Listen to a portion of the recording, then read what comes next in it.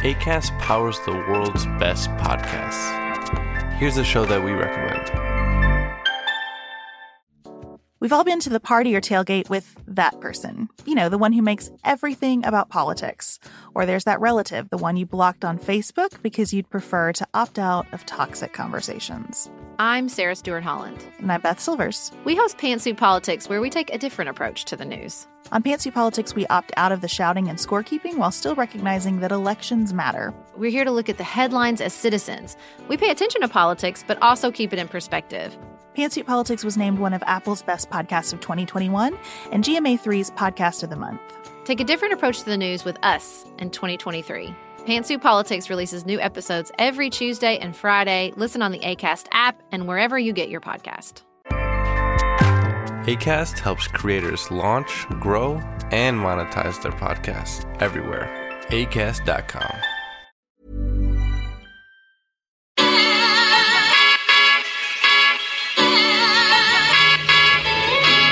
This is the Relevant Podcast.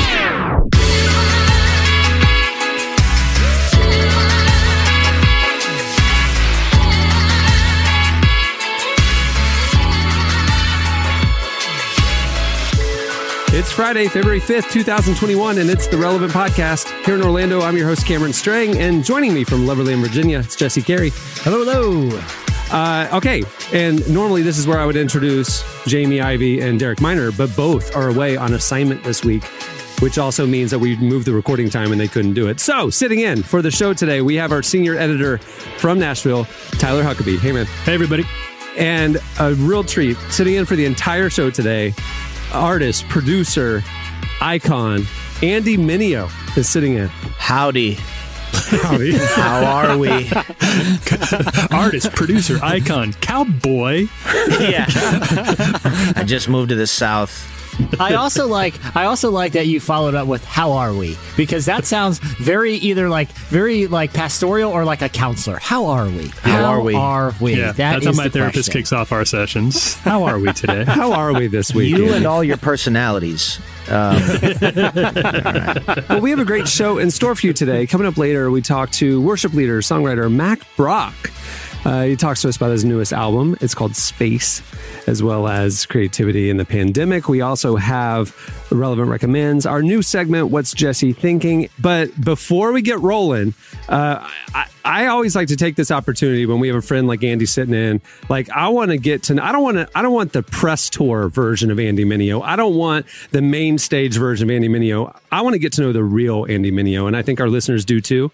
So I have a few questions that I thought we could kind of throw into the mix to get things rolling. You all right with that, Andy? A little get to know you stuff? A little hot seat? I'm here for it. Let's do it. Okay. All right. So I just pulled these table topics, get to know you icebreaker questions. Here you go. Okay. Other than music, because that's your profession, what topic could you give a 20-minute presentation on without any preparation? Oh, man. I think it would probably be about storytelling. Jesse's is like paranormal, weird cyber theories. Yeah, I mean, they're both equally valid and equally important to our culture. But Andy, where did your like when you say storytelling, you know, obviously you're a musician and songwriter and artist. Yeah. Like, what do you kind of see as like your primary outlet as a story? Obviously, like songwriting's a big part of that. But you know, how do you kind of incorporate principles of storytelling to make sure it translates into music well? Well, I just think it comes from marketing, right? So it's like, I got to not only make the music, that's half the job. The second half of the job is telling a compelling story through marketing. And that's kind of what I do with every rollout of every project. You got to find interesting things to do to bring attention and that kind of thing. So I think stories are also the thing that like will never go away. We're human beings understand the world through stories, right? And like when we don't understand a story, we just make one up because we can't fathom not understanding something. So it's like story is a part of human nature. It's super important for quote unquote marketing and just people's understanding of things. So I do that a lot through music and through my marketing, which I have a ton of fun doing and rolling out my music. So I think that the second thing though, I'd probably talk extensively about is emotion. Like therapy has like just changed me as a person, and I think men being able to tap into what's going on inside of them is like one of the most important things. Men and women, but for me, it was, you know, it's kind of taboo for men to talk about emotion, and it's been a huge part of like changing me, and I become like an evangelist for that. So I could talk all day on that stuff. What got you open to counseling? A full-on meltdown. That's what got me in. No, I had a full-on meltdown, and my wife was like, "It's time," you know. And she always told me like, therapy doesn't mean anything's wrong necessarily. Just people should go so they have places to talk to people and process what's going on inside of them. I was like, yeah, you're right. And then, you know, basically we don't change our habits as humans. Basically, like we don't stop eating bad food until we have a heart attack. Like that's when we change. It usually takes like the worst thing to happen, and then people are like, maybe I'll consider. So that's unfortunate that that's the way we are, but that's what it took for me, was a crisis. And then I was like, all right, now let's correct it and then not go back to that, because the fear of going back to that is what keeps people, you know, not eating fried food. They had a heart attack once, you know. So yeah, it's kind of like if you take the car into the shop when you hear the weird noise, that's then right. You're not going to have to call a tow truck by the side of the road at midnight. You know, like there's two options for how you do maintenance, and that goes for cars, and that goes for like if you go in before there's a problem, you won't need to go in there when there is a problem. And if you go when there is a problem, it's going to take a lot. It's usually more too work late, to get that figured out. Or it's like a significant upcharge. I am a big advocate of therapy and counseling too, but I kind of came to it, pretty late in life as well. Mm-hmm. And I would just say this: I found it profoundly beneficial on a lot of fronts. I will say this: I had one disappointment, because my whole idea of therapy was so informed by Frasier. Yeah, exactly. And just like random shows where characters in therapy. And like the first time I walked in, I'm like, that couch does not look anywhere nearly big enough for me to lay on. Yeah. And how is this going to, like, I feel like reclining needs to, like, make its way back into I feel like I'd be more open if I am leisurely with my hands behind my back, laid out on a couch, than I am just sitting looking I'd rather just stare off into the ceiling tiles than I would, look into the person's eye. I feel like reclining or a lazy boy type of situation where I can just happy medium, just kind of lean my chair back. That was my only beef with therapy. Yeah, this is not where Tony Soprano sat. You're like, this isn't it. Okay. All right. So next question. Do you have a scar? And if so, how'd you get it? Yeah, I got 2 scars. I got one on my shin. I was, as a kid, I was just running, playing, and I fell, and like a nail went through my like shin, basically. Oh, no. Yeah, it was nasty. It was rusty. I need a tetanus shot. That one, and I remember one time I actually have one on my knuckle, on my pinky right here. And it was from me and my mom. I was helping her like refinish the house, and we were doing like sanding on the wall. And so I was like scrubbing the wall, and there was a nail in it. And so I just went across, and it just hooked and drug through and I could see the bone. It was nasty. So I got a couple scars. Ooh. Yeah. Oh, I got another one on my forehead, or on my head too. As a kid, I was running, and I was like running away from a friend, and I ducked under this tree, and it was a tree that had like kind of like pointy edges, and it just scraped my head open. So there's a little one up there. Now, I have you ever been tempted to tell people a different story about your carpentry related scar? Because I don't feel like, listen, sanding and getting a nail through the knuckle, it's pretty brutal. Yeah. But are you ever tempted to be like a total street fight? Hit a guy with I think, I did think I lied about it like when I was a kid or something. I punched a guy so hard. You should see the other guy. My hand just exploded. Yeah. I think I did at some point. His skull broke off in my hand. I'm trying to remember what happened. Either I punched a bully so hard my skin exploded, or it was a sandpaper accident. I can't remember. Yeah, I know it was one broke of those. his navel cavity in half. What is your most treasured material possession? Ooh, dang! I'd have to think about that. I know I have something.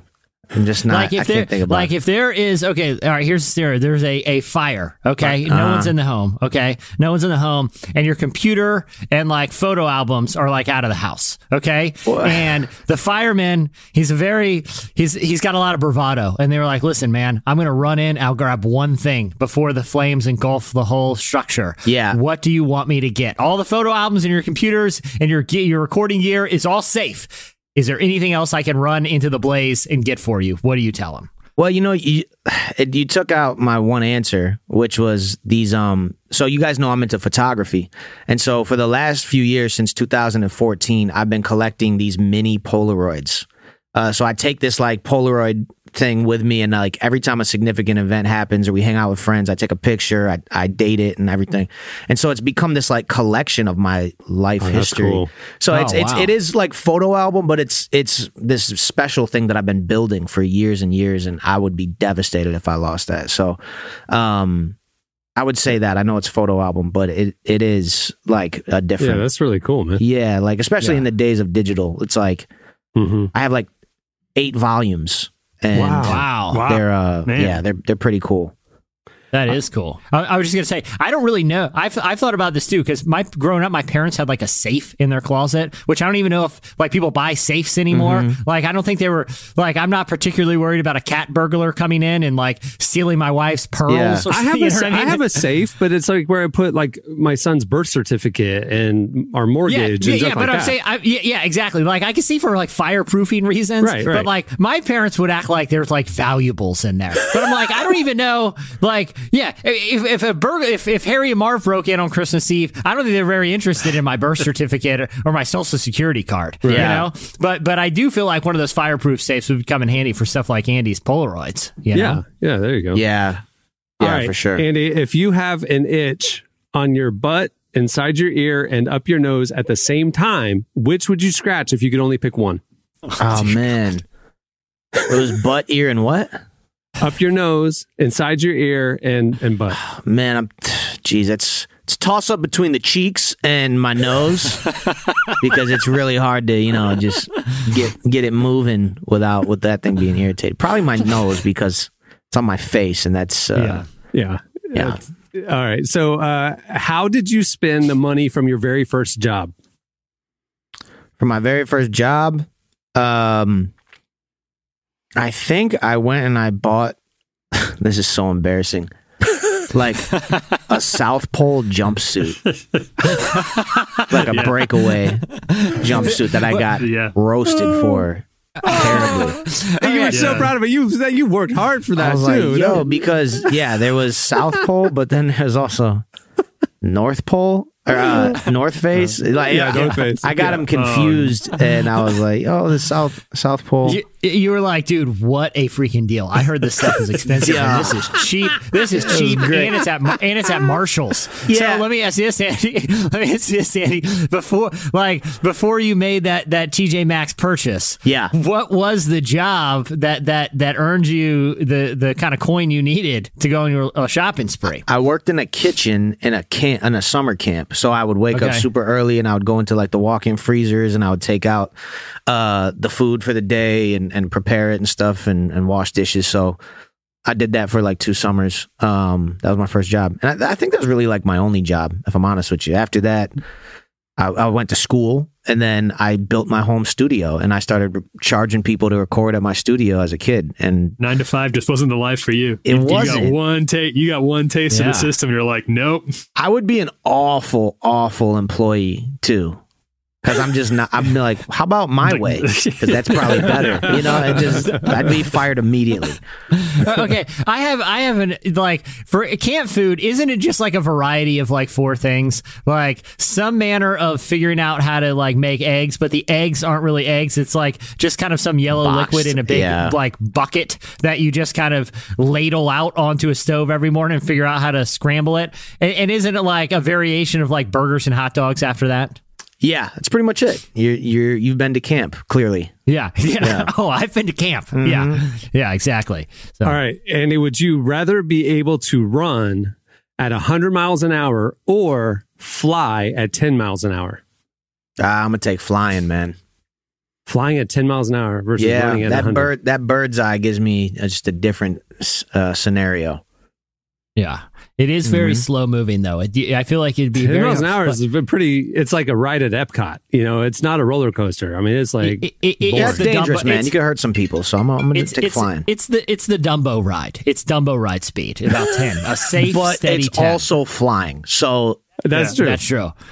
Yeah, it's faster than you can walk. To be fair, though, for earning potential, I think at this point in my life, maybe when I was a kid, I would have said flight. But at this point, it'd be like, wow, I've just become the best. Like, if flying was an Olympic sport, I would be like, okay. But if I'm like, dude, I could win. I could be the greatest runner in the world and get a lot of sponsorships, or a lot of wear and tear on your bones, man. I'm not there for it. 100 miles an hour, though. I mean, you'd go down in history. I mean, they would write about you if you could fly too. I think flying would also be notable for the press. Yeah, you're right. Yeah, fame is pretty trash. I don't care about, wow, now I got to get followed everywhere I go. The guy who runs at 100 miles an hour. You can run away from him. You can very quickly evade them. Yeah. But the best thing to do is to be above it all. I'm with Andy. When they come, I'm taking just flight. elevate. Yeah, I'm right there. Fly over them, man. And whenever you're like bored with the conversation, the ultimate power move is just like, you don't walk away. You float. You don't need to go. It's even more rude that if you're going so slowly, even because you're telling Nike's trying to give me a contract to be the first guy who flies, who's on there. They sign me. They don't give me enough, and I just slowly elevate out of the chair, out the window. Yeah. It's like the Homer Simpson. Yeah, it's the Homer Simpson backing into a shrub meme, except Andy's just slowly gliding away in the air at a safe 10 miles an hour. Yeah. All right, just a couple more. What is your worst personality characteristic? You mentioned you'd be a bad employee, so I was just curious. Yeah. I think I'm really harsh on weakness. So I'm not super compassionate and gentle with when I feel like, oh, you don't got it together. I'm more tough love, do it, figure it out, and it's just because that's what I had to do. And I sometimes I make myself the standard, and it's just pride and arrogance. I think that's probably one of my worst. Does that show up in your friendships and even your relationship with your wife? I mean, is that something that's... Yeah, I got called out on it at the beginning of the year, and it was really helpful for me. I was like, oh man, my wife really highlighted that, and I wrote it down somewhere. I wish I had the paper to tell you specifically, but yeah, it's I have a lot of grace for people in a certain window, and then if they're not in that window, I'm just you just piss me off, and yeah. So that's probably one of them. I mean, I got a list. I got a list, but that's the one that's most on the top of my mind right now. So in 2021, one of my goals is to become more compassionate and gentle. That's a good goal. I mean, that's a very admirable, and it takes a pretty high degree of self-awareness to be able to even recognize that, because I feel like a lot of people's impulse, if someone calls them out, even if they do it compassionately, is to kind of take a posture of well, that's who I am. That got me to where I am today. Did you have to fight that impulse at all to kind of defend that trait, or did you see right away the kind of merits of working to kind of reposition your posture? I think through doing more therapy and stuff and getting aware of who I am and my story and why I tick the way I tick, it makes it easier to hear criticism, because you're not trying to defend this identity that you need to. It's just no, that's who you are, and it's okay to be messed up, as long as you don't stay there. And you can't even grow from things if you're not aware of them. So there's that. I think the fear that I've had is if I maintain that attitude, I think it's going to impede me from being the type of father I want to be. And I want to be gentle and kind and compassionate with the kids that I have eventually, Lord willing. And I don't want to be hard on them or critical. I think it's I can be critical and cynical and I just don't want to carry that over into my marriage and into stuff with kids that I got to influence and stuff. So. Yeah. All right. Two more. This one's a quick one. Would you rather fart or burp glitter? Would you rather fart or burp glitter? Oh man, I feel I'd rather fart glitter because you could conceal it. Yeah. You can conceal it a little bit. Also, like, comes out of your mouth, man. Like, glitter never comes off. That's in your chest all day. Forever. Right. I'm gonna let somebody's be like, "Are you going to a rage? Like, what are you doing? A rave? A rave party?" Like, no, it's on your lips all the time. Glitter mouth. Yeah. But the problem with the one you chose is that you can't put those shorts in the wash now because glitter gets on everything. So you're gonna literally have to buy new diapers, clothes. There you go. Depends. Glitter depends. Yeah, that's a must. There you go. All right. Last question. All right. If you could give a piece of advice to your younger self, what would it be? Everyone makes it up as they go. Don't worry. There you go. All right. There's a get to know you. Some get to know you questions with Andy. Stay tuned, everyone. Up next, it's Relevant News. Yeah, I'm in the field, gotta tie my laces. Me and my wife on a last name basis. When I get home, I'ma run the bases. Yeah, now I'm all tied like Mavis. No shame, baby, you know I'm shameless. Thank God that I'm in his good graces. And he never took a loss like Vegas. What a Batman, would've been baneless. Ooh. Never really thought about it like that. Guess the story isn't good unless you got a little bad. Not a league up in the standard. You're listening to our guest, Andy Mineo. The song is Mama Taught Me from his new EP, Happy Thoughts. Go check it out. It's a great project. Well, today's show is brought to you by Apartment Life. You've got to check out what our friends at Apartment Life are doing. They believe every individual is created for a community, so they're building that community among apartment neighbors. Right now, they're looking for folks who love Jesus, get excited about hospitality, and really take the opportunity to be with people when life gets tough. And get this, Apartment Life will equip you, walk alongside you, and provide you with either a reduced rent apartment or a part-time salary. Visit apartmentlife.org/relevant. to find out more and join them today. You don't want to miss this life-changing opportunity to really show the love of Christ to neighbors, especially these days. Again, that's apartmentlife.org/relevant. I love what they're doing. That's so cool. Okay, it's time for Relevant News. All right. Well, Tyler, I don't have to introduce you because you're already here, but what's going on this week? What's going on this week is a little bit of a holdover from something that started last week. And that is, as I'm sure everybody saw, the GameStop situation that started on Reddit. Now, if you want a full explainer about that, I'm really not the guy because it seems very complicated. And I've read many explainers on it. And I feel like I think I understand it less now than I did. So there's before. 5 bananas. And a gorilla takes 4. Still don't get it. And people have tried every which way. There's GameStop. Yeah. And nobody can explain how, but the long and short of it, the very brief explanation is that GameStop stock value soared up because of some Redditors who sort of conspired to basically prank the stock market and ended up being way more successful than they could have anticipated, and has resulted in a lot of talk about the stock market and is this money even real, and how is GameStop more valuable now, even though it's obviously a fairly antiquated business practice. So there are some things on the site. You can go to relevantmagazine.com where we've written about some of this, but where this intersects with relevant news and hits the culture faith beat is because of a guy by the name of Justin Speak. He is 27 years old. He is a pastor out in California, and he was one of the OG Redditors who was part of the initial push to buy up stock and drive the stock market price higher. He ended up in the New York Times and on MSNBC talking about this, and he actually was the first one who made this connection to faith. Clark, play that MSNBC clip. Do you have plans? Did you ever expect it to be sort of what it is now? And did you get in order to, you talk about sort of thinking that maybe the company could rise. Was part of it that you wanted to sort of stick it to the Wall Streeters, as we've heard from some others in your position?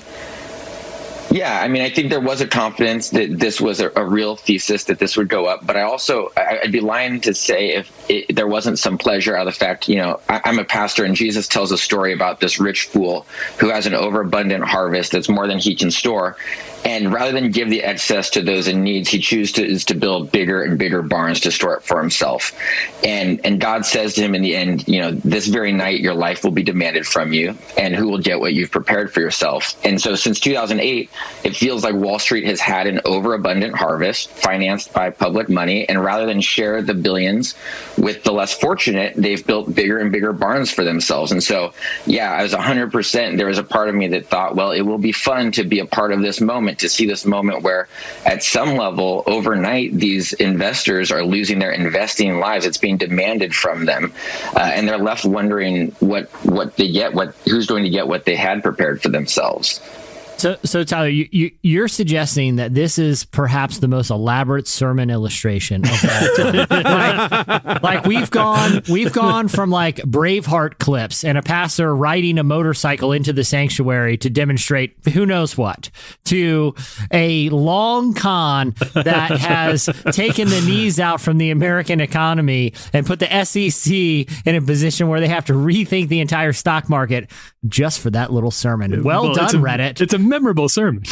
Yeah. Wow. I mean, I feel like that gives me hope in the next generation of pastors that they're just going to move beyond easy acronyms about, living a life of purpose to really elaborate illustrations. I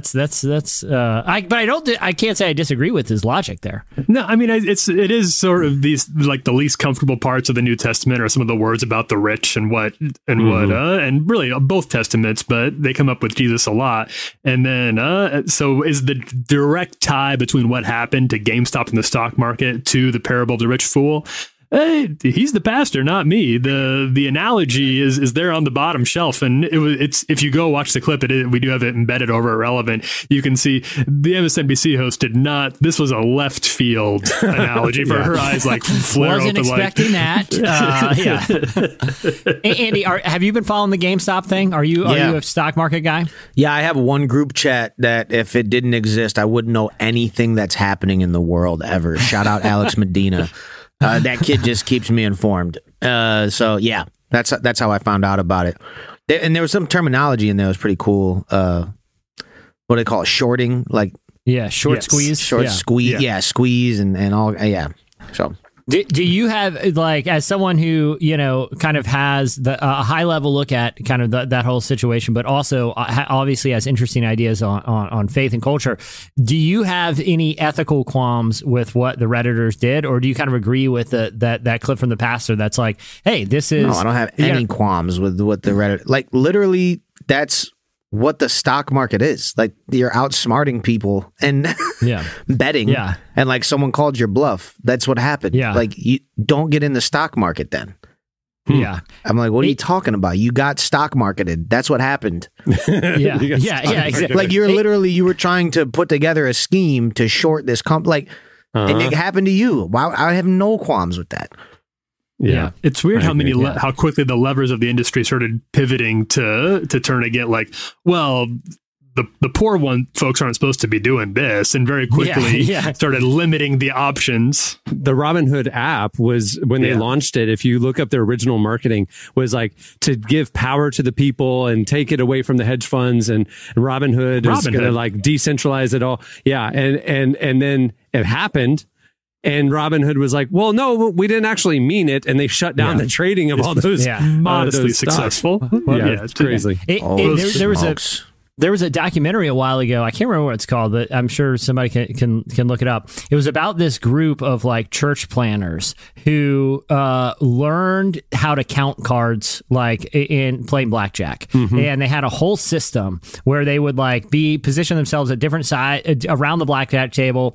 And they had a system that they could communicate for the person that was sitting in the seat playing the game, when to hit and when to stay. And it increased their odds of winning dramatically. And they would use the money in their church plants. And they justified what they were doing two ways. One, it's not breaking any rules. You're just you're not actually cheating. Like, you're not getting any inside knowledge. All of the knowledge they've had was from open display cards that any player could do if they learned the technique.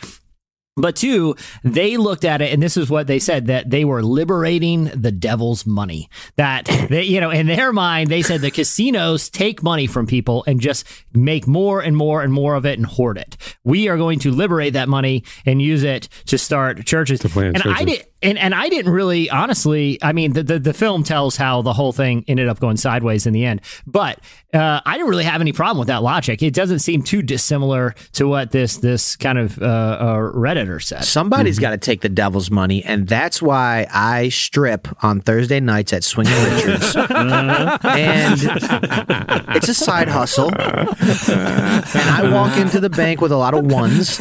Liberating the devil's money. But I'm just liberating it, and I'm liberating myself. But listen, when I show up and drop 300 ones into the offering bucket early Sunday morning, exactly. No one's complaining.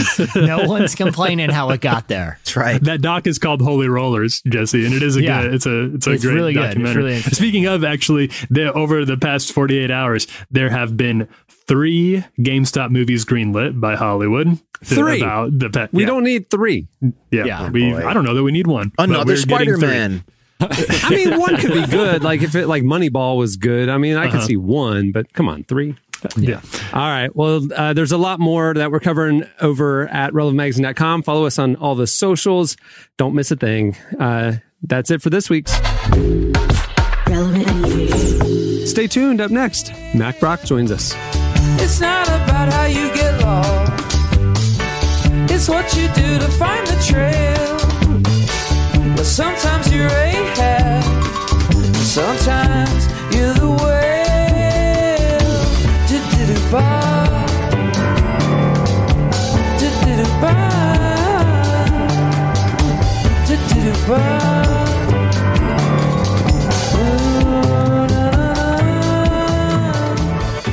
When frogs are falling from the sky. You're listening to The Killers. The song is C'est la vie. Well, today's episode is brought to you by podcast creation platform Anchor. If you haven't heard about Anchor yet, it's the easiest way to make a podcast. First of all, it's free. There are custom tools that allow you to record and edit your podcast right from your phone or computer. Anchor will then distribute your podcast for you so it can be heard on Spotify, Apple Podcasts, and every major platform. The cool thing is you can also make money from your podcast with no minimum listenership. It's everything you need to make a podcast in one place. Download the free Anchor app or go to anchor.fm to get started. Well, Mack Brock is a producer, worship leader, and songwriter. He's co-written many of the Elevation worship songs that we all know and love, like Oh Come to the Altar, Resurrecting, and As Here As in Heaven. He has a brand new solo album out called Space, and we talked to him about that, as well as what creativity looks like in the pandemic. Here is our conversation with Mack Brock. On this rock we stand in the power of Christ, the keys in hand, we carry your fire. The gates of hell will cower in the fight. Your church is alive, your church is alive.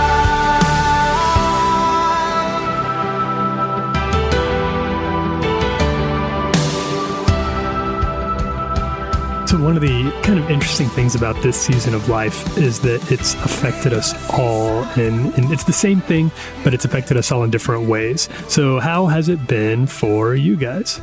Overall, it's been good. And I don't even say that, I'm kind of an optimist person already, but I don't even say that like just trying to make the best of the situation. It's honestly been, I travel so much with my work and all that. My wife has a really chaotic schedule. So just even the forced slowdown was really a nice thing for us. And it was an adjustment, obviously, and we had to kind of navigate hitting certain walls that we had to learn to, adjust, just all of us being home and kind of just the pace of our life. But it's been a good process for us. And it's been a sweet season in a lot of ways. Okay, can we talk about the new record? Tell me about the new record. I initially wanted to do a live record with our church, and it'd just be like a night of worship or something, kind of like a standard typical worship record. And obviously we couldn't do that, but it wound up being such a special a special project for me regardless. We did just kind of like took an afternoon, and I brought in like some of my favorite people on the planet. I brought in different people, like all from different seasons of my life, to be a part of this record, whether they were like musicians or whether they were behind the camera capturing stuff, whether they were just in the room praying and singing with us, you know, like it was just a really special day and a special project to be a part of. And yeah, I'm grateful for it. It's been like a, you know, being able to do something that you're actually like also like has touched you and like you're grateful and you're happy just that you even got to experience it is a special thing. The lion's storming through gates of hell, defeated death, and then you came back from the dead. Nothing could stop you. Oh, nothing could stop. Bless the one. As I was looking over your work, one thing I noticed is you've been involved in a lot of different really collaborative projects, which I would think would be kind of difficult for an artist. What have you learned about collaborating well with other people?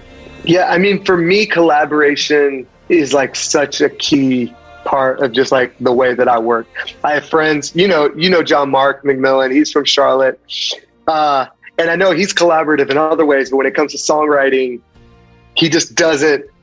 He likes to do his thing and be like, you know, kind of like locked in like his like world for that. I'm like the exact opposite, where as soon as I lock myself in my own world with songwriting, I get completely over analytical, completely discouraged, completely like everything I make sucks. And so just even the idea of like working with other people and bringing other people in the process is such a life-giving thing for me. I think the things that I've learned the most through that is, you know, with songwriting specifically, it's such a vulnerable thing to put out an idea that you're feeling in your spirit and see how anybody's going to respond to it. And when you're collaborating songwriting wise, that's almost like just like the first step of that is like, you have to get to a place where you're vulnerable just with the people that are in the room with you.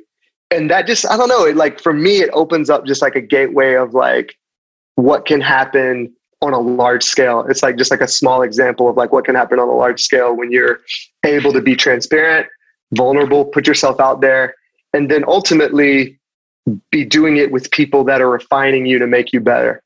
I think worship music is really interesting because it's very timeless. And when you make worship music, you really want to cast a broad net because churches from all over the world are going to be singing this. So is that a pressure that you feel when you're writing? You know, it's such a funny thing because like I think some of the hardest songs to write sometimes are those vertical worship songs. Because I'm like, all right, we could say hallelujah. We could say, I praise you. You know, like one could say like, well, that would be easy because you could just like, you know, like Mad Libs, put in these words. I think it's like a lot harder because you do want to be fresh in the way that you're saying it, or you want to be unique in the way that you're saying it. And sometimes it's just like hard of like, and I think that's one of the reasons why it's harder to write those vertical songs where it's just exaltation of God, because the language it's just harder to dig for that we haven't heard already so many times, you know?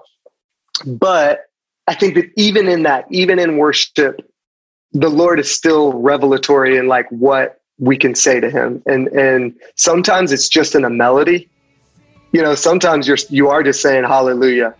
And then sometimes you find a song that it's just literally, I mean, the blessing, the chorus is just amen. And it's so powerful and strong and special, you know? And there's something unique when that kind of combines as well.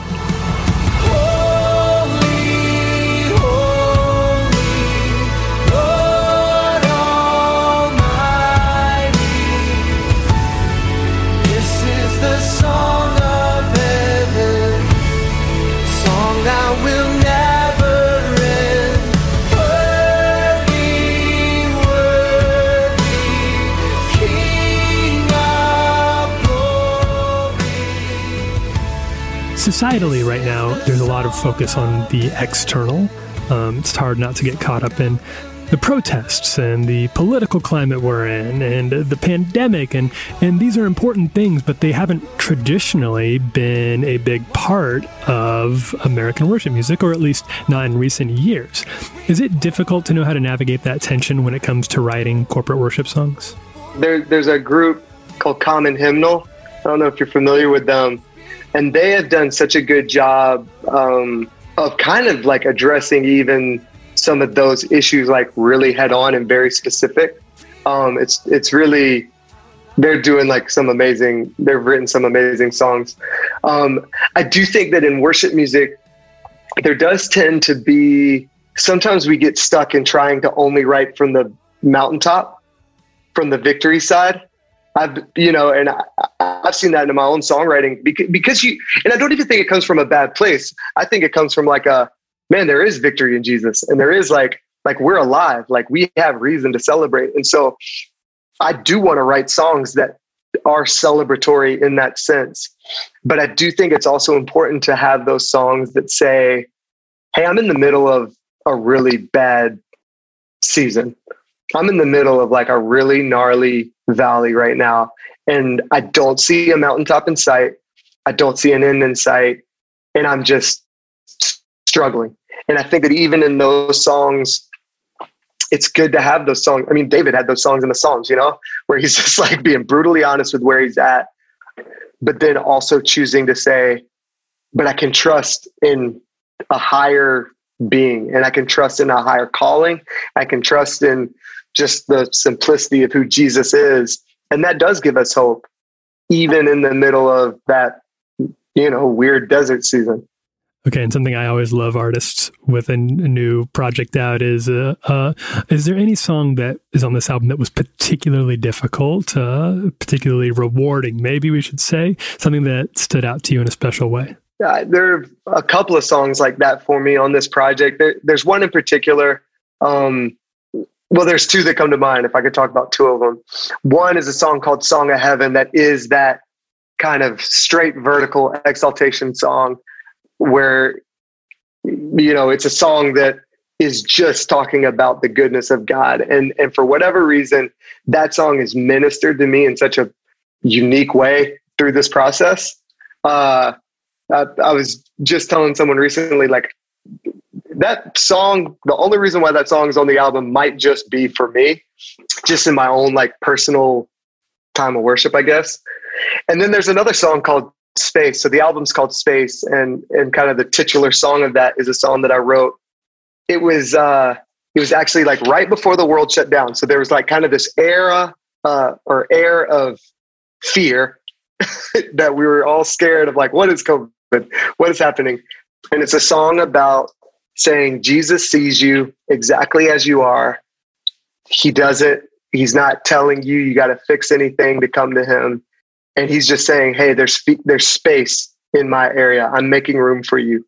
All you have to do is just say yes and come. And that was just it's such a sweet song for me to lead, and such a sweet song for me to even like live in, of just that reminder. I'm a person that gets bogged down in like the anxiousness of what I have going on, or what's the future going to look like, or just, even going back to what you're saying, like all the stuff that's going on, I can tend to like live in my mind with all that stuff, the politics, the racial tension, whatever it might be. And like, it can be like crippling sometimes, and to just like exhale in Jesus, it's something that I need more of in my life, and something that I have to like intentionally like seek after. And so that song has kind of become that for me. There is space for you to come as you are, come as you want. You are safe to bring every part to be who you are. Oh, Jesus loves you. That was Mack Brock. Make sure to check out Space and Space Deluxe Sounds fancy. Exclusively on Apple Music, along with his new acoustic cafe sessions on Instagram. Mary tried to talk the pleasure back into being alive. Reminiscing about the apricots and blunts on Pack and Ride. Every week on Relevant Recommends, we recommend a new movie, a TV show, a book, an album, or even a video game that's worth your time. This week, with the release of the Golden Globe nominations, we decided to cover a big awards contender you may have missed, Nomadland. You've probably never seen a movie quite like Nomadland. It's not quite a documentary, but it's not totally scripted either. The movie was helmed by Chloe Chow and inspired by a non-fiction book of the same name.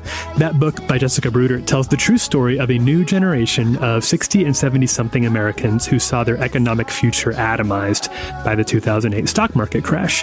Too poor to retire, but too old to get steady work, they've become modern-day nomads, itinerant wanderers who roam the American West in camper vans, taking on work wherever they can find it. Chloe Chow's movie follows these nomads' documentary style, but she also builds an imagined story within their world, which is centered on a woman named Fern, played by Frances McDormand, and she's one of the movie's very few professional actors. It's one of McDormand's all-time great performances. She really blends seamlessly into this world around her.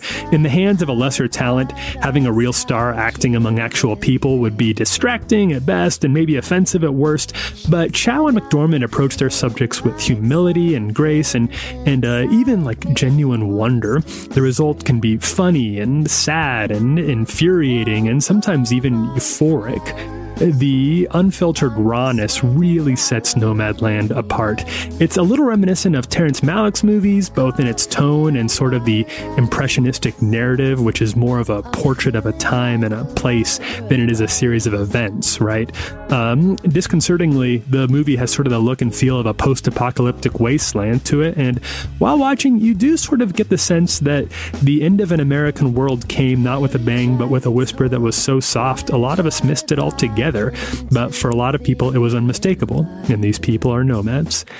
Nomadland netted a Best Director and Best Screenwriter nomination for Chloe Chow. This is just her second movie. Her next one is Eternals, and that'll be from Marvel Studios, so a big jump in budget for her, but excited to see what she does with it.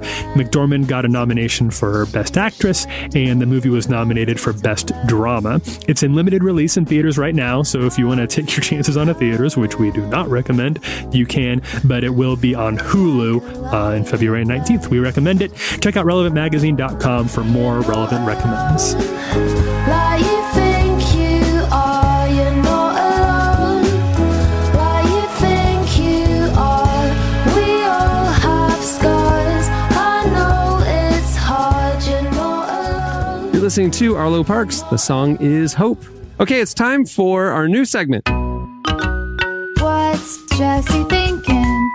Huh? If you haven't heard this segment before, it is our very own Jesse Carey. It's basically something he clicked on the internet this week, something that caught his eye. He brings it here to the podcast every week. So, Jesse, this week, what are you thinking? This week, I'm thinking clickbait is actually awesome. Okay, I'm going to back into this one a little because, you know, Tyler and Cameron, too. We have all been in the headline game for a very long time. Well, I mean, I have literally sat with you two and various other people for untold number of hours coming up with interesting headlines that will get people to engage with a piece of content. Okay. You know, for a long time, people would use the term clickbait as this insult, right? As like, oh man, yeah, that headline is just trying to get me to click. Well, yeah, that's the whole intention. And two, bait is awesome. If it was called a click trap or something, I would get it. That's an insult. But you know what? There's a reason they bait the mouse trap with cheese or a piece of peanut butter, because the mouse likes cheese and peanut butter. There's nothing wrong with the bait. The bait's the good part. Listen, the bear who gets his paw stuck in a bear trap, yeah, he's mad at the trap, not the big juicy steak sitting there. Like, the bait is fine. The fish, they're like, oh, sweet, dude, I'm not believing this. There's a worm floating at eye level right here. It's perfect. People don't have a problem with the bait. It's a trap, okay? But when the bait leads to great content, then job served. clickbait did its job well. And here's why. I was going down, I was, kind of making my normal rounds, and I came across this headline. And you guys are telling me that this headlines like this is not the reason that the internet was made. Like, this is like, there's no question I'm clicking on this and enjoying every second of it. Here's a headline I saw. Man with world's lowest voice sings Lonesome Road, and good God, it's so low. What a headline. What a headline. I was in a meeting. And I was like this. I was in because we all do this, right? When you're in a Zoom meeting, you're actually like kind of got a parallel window and you're just kind of, scrolling Reddit or whatever. Like, don't lie to me, everyone. You all do it in your Zoom meetings. You're actually looking at like 5 things. Yeah. I was like, hey guys, listen, I got an emergency. I'll call you guys right back. And I hung up the meeting. I was like, I got to hear this guy sing Lonesome Road. He's got the lowest voice in the world. It's a perfectly great headline, and it totally executed. So, Clark, to demonstrate what I'm thinking this week, that clickbait is actually a good thing, I have 2 clips. Okay, but first I'm going to set a little context for this. I did according to a little bit of research here. So the man's name is Tim Storms, and he holds the Guinness World Records for the lowest vocal note by a male. Now, according to this, look, they use some sort of like low frequency microphone and precision sound analyzer to determine if this is actually low. Listen, I believe it. I've heard it. I don't need special equipment. Clark, real quick, let's cue up clip number 1. And I'm jumping in the middle of the song here because he takes a little while to kind of build up that husky baritone. Let's play clip 1 for me, Clark. Walk that lonesome road. Lonesome road. He'll go with me. Holy smokes. Okay, I got one more. Clark, play the other one. I can't. My mind is blown. I know. You feel it in your bones. Because it delivered. You feel it in your bones. It was bait, and it was like, you know what? That worm was mighty tasty. I might have got a hook through my mouth and had to leave a meeting, but it was worth it because I got a delicious worm that I wouldn't have got. Play the other clip for me, Clark, if you don't mind. Walk. Now he's just showing off. Is this not the most satisfying?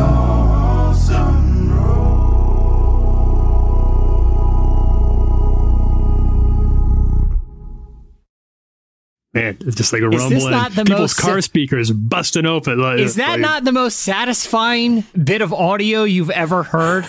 Like, sheesh. It was totally worth the click. It totally delivered. Yeah. Lonesome. Because I tried it. I have a mic, and I have headphones. I literally, that afternoon, I was like, I wonder if I could, I don't feel like the world's slowest, but I could probably be top 20. So I was literally with my mic going like this. Lonesome. You're like 2 octaves above that guy. It was fantastic. It totally delivered. Listen, editors out there, this is the kind of stuff people are looking for. If you give the people what they want and show no shame. People love hearing stuff like the vocalist with the world's slowest voice. It was super satisfying. It was perfect. That is the kind of content that we need to give us a distraction from, a pandemic and impeachment hearings. They've made it all melt away with one husky, beautiful baritone. Thank you, Tim Storms. Thank you, editors at AV Club, for putting it into my face. And it was worth leaving a meeting for. So there it is, folks. If your hunch is telling you... That was what's Jesse thinking? I've been thinking about this a lot, Cameron. Do you know how many times I've listened to that clip? So it's not the headline, it's the actual audio that you've been thinking about. Because you don't know the whole thing. Yeah. You don't know if like the world's lowest voice is going to be like, if it's going to be just a little bit lower in a way that's not perceptible from any of your friends who has a deep voice, right? Because we all have friends who have like a low voice. I'm like, well, I think I roughly know what a low voice sounds like. It turns out, no, we don't know what a friend with a low voice sounds like, because there is a whole nother scale of lowness that is that. So it really delivers not just like, oh, I guess that must technically be the lowest voice. It's like, I can't even imagine anybody having a lower voice than this person has. Well, they don't. Because it's not even the thing that I've like thought about the most, I think, that I read in the news this week, but it's certainly the thing that was most satisfying. Like, I was going to talk about how Elon Musk, came out this week and he now says that they have a monkey, he's doing the Neuralink thing, and he's got a monkey that has a wireless implant in his brain who can play video games using only his mind. And their goal is to have monkeys playing video games against each other using only their mind. And I had a whole thing I was going to do about how I don't think on the surface this is bad, but I mean, one of the quotes that jumped out that said that the monkey is actually having the time of his life, playing video games all day with his mind.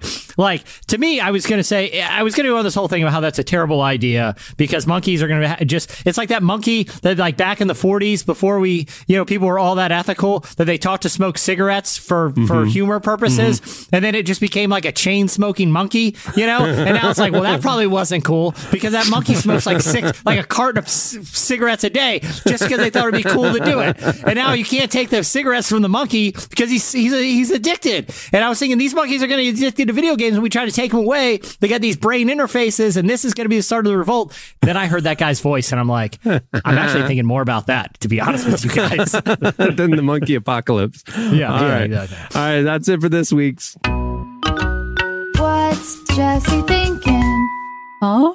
Well, many thanks to Mack Brock for joining us today. Make sure to check out his newest album, Space, and follow him on IG at Mack Brock. Well, before we end the show, I want to remind everybody, go over to relevantmagazine.com and check out the new issue of Relevant, the January-February issue. It's out now.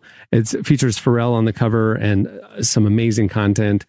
Just go over to the homepage, click on magazine, and there it is. It's available for free. We're only a couple weeks left before the new issue, so check it out while you can. And also, while you're on the site, make sure to check out our new Relevant Recommends column every Friday. It's the beginning of, I think this year you'll start to see a lot more kind of culture curation, music, film, TV type stuff in the pipeline. Now that the industry's getting back to normal, or it seems like it's going to be getting back to normal post-COVID. There's going to be a lot more culture content, and that's our first step in 2021. The new every Friday Relevant Recommends. It's our picks of what's coming out that week. Also, we have a couple new newsletters. Relevant Today is our top 5 trending articles that get delivered to your inbox every morning. You can sign up right there on the homepage at relevantmagazine.com. And also, every morning, we start our days with Deeper Walk now, our new devotional series presented by Lumo. It's got an email. It's there on our site. It's a great way to start your day. And there's more coming from Deeper Walk. A little foreshadowing there. Okay, well, on that note, we will wrap things up. Andy, thank you so much for sitting in with us today. Yeah, that's been fun. It's been a lot of fun. Everybody, a couple plugs for Andy. His new EP is called Happy Thoughts. It's out now. Go check it out. It's great. And you've got some buzz on social media. What's going on? Tell us about it. Yeah, I don't know. This song coming in hot, it won't die. And I'm not mad about it at all, but it's heading towards going gold. And it just, for some reason, some social media influencers were using coming in hot to like do their hair or make food or work on cars or do backflips, whatever. And the thing is, it's ranked. It just got tagged on TikTok as like a popular song. So they're pushing, it's jumping through the algorithms. And so it's every day I'm getting some account that has 1 million plus 18 million followers or something, posting it on their grid, using it on TikTok. So we're just like, what's going on? Maybe we need to do a remix. Let me ask you. So when on TikTok, do you get paid when they play I don't think I get paid for any of that stuff. I think it brings awareness to the song. For real? Yeah, because I don't think they figured that out yet. I think they're trying to figure out how to monetize those things. But the trade-off is, basically you're getting free marketing, People are sharing your song. Like, I've heard that before, When did the song first come out? It came out 2018 for the tour, for the Better Late Than Never tour in the fall. So it's been almost 3 years. Yeah, because then I remember it kind of found a new life. Like Steph Curry used it. Right. It got used NBA Finals, Steph Curry's Under Armour commercial. Then it had a second life and it was like big, and then it kind of died down, and now it's back again with... Yeah, it is the Mike Myers of songs. Like every time you think it could die, and it's like, okay, don't worry, that we'll move on. It comes back to life even bigger and better than ever. it'll get you. Yeah, it'll find you. He'll find you. Well, the best part was, I clicked on, this is how I knew it took on a different life. I clicked on the song and it shows you like all the people have done it. And I was like, oh, there's strippers working it to this song. I was like, this is taking on a new life and direction. So kids, if you're out there and you're wanting to do the Bust It Challenge, don't do the Bust It Challenge and do the Coming In Hot Challenge on TikTok, right? Yeah, there you go. That's right. Follow Andy as well on IG at Andy Mineo. He's on Twitter at Andy Mineo as well. And with that, we'll wrap it. I'm Cameron Strang. I'm Tyler Huckabee. I'm Jesse Carey. Andy Maniner Niner. All right, we'll see you all on Tuesday. Have a good weekend, everyone.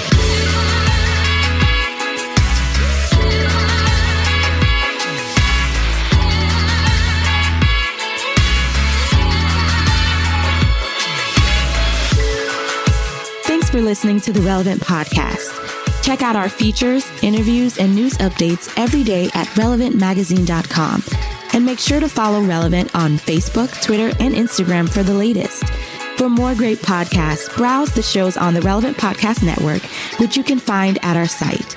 And while you're there, don't miss the all-new era of Relevant Magazine. A new issue releases every other month at relevantmagazine.com.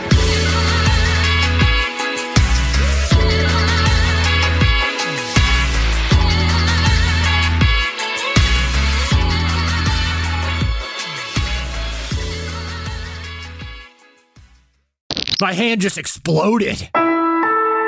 Relevant Podcast Network. Acast powers the world's best podcasts. Here's a show that we recommend. We've all been to the party or tailgate with that person. The one who makes everything about politics. Or there's that relative, the one you blocked on Facebook because you'd prefer to opt out of toxic conversations. I'm Sarah Stewart Holland. And I'm Beth Silvers. We host Pantsuit Politics, where we take a different approach to the news. On Pantsuit Politics, we opt out of the shouting and scorekeeping while still recognizing that elections matter. We're here to look at the headlines as citizens. We pay attention to politics, but also keep it in perspective. Pantsuit Politics was named one of Apple's best podcasts of 2021 and GMA3's podcast of the month. Take a different approach to the news with us in 2023. Pantsuit Politics releases new episodes every Tuesday and Friday. Listen on the Acast app and wherever you get your podcast. Acast helps creators launch, grow, and monetize their podcasts everywhere.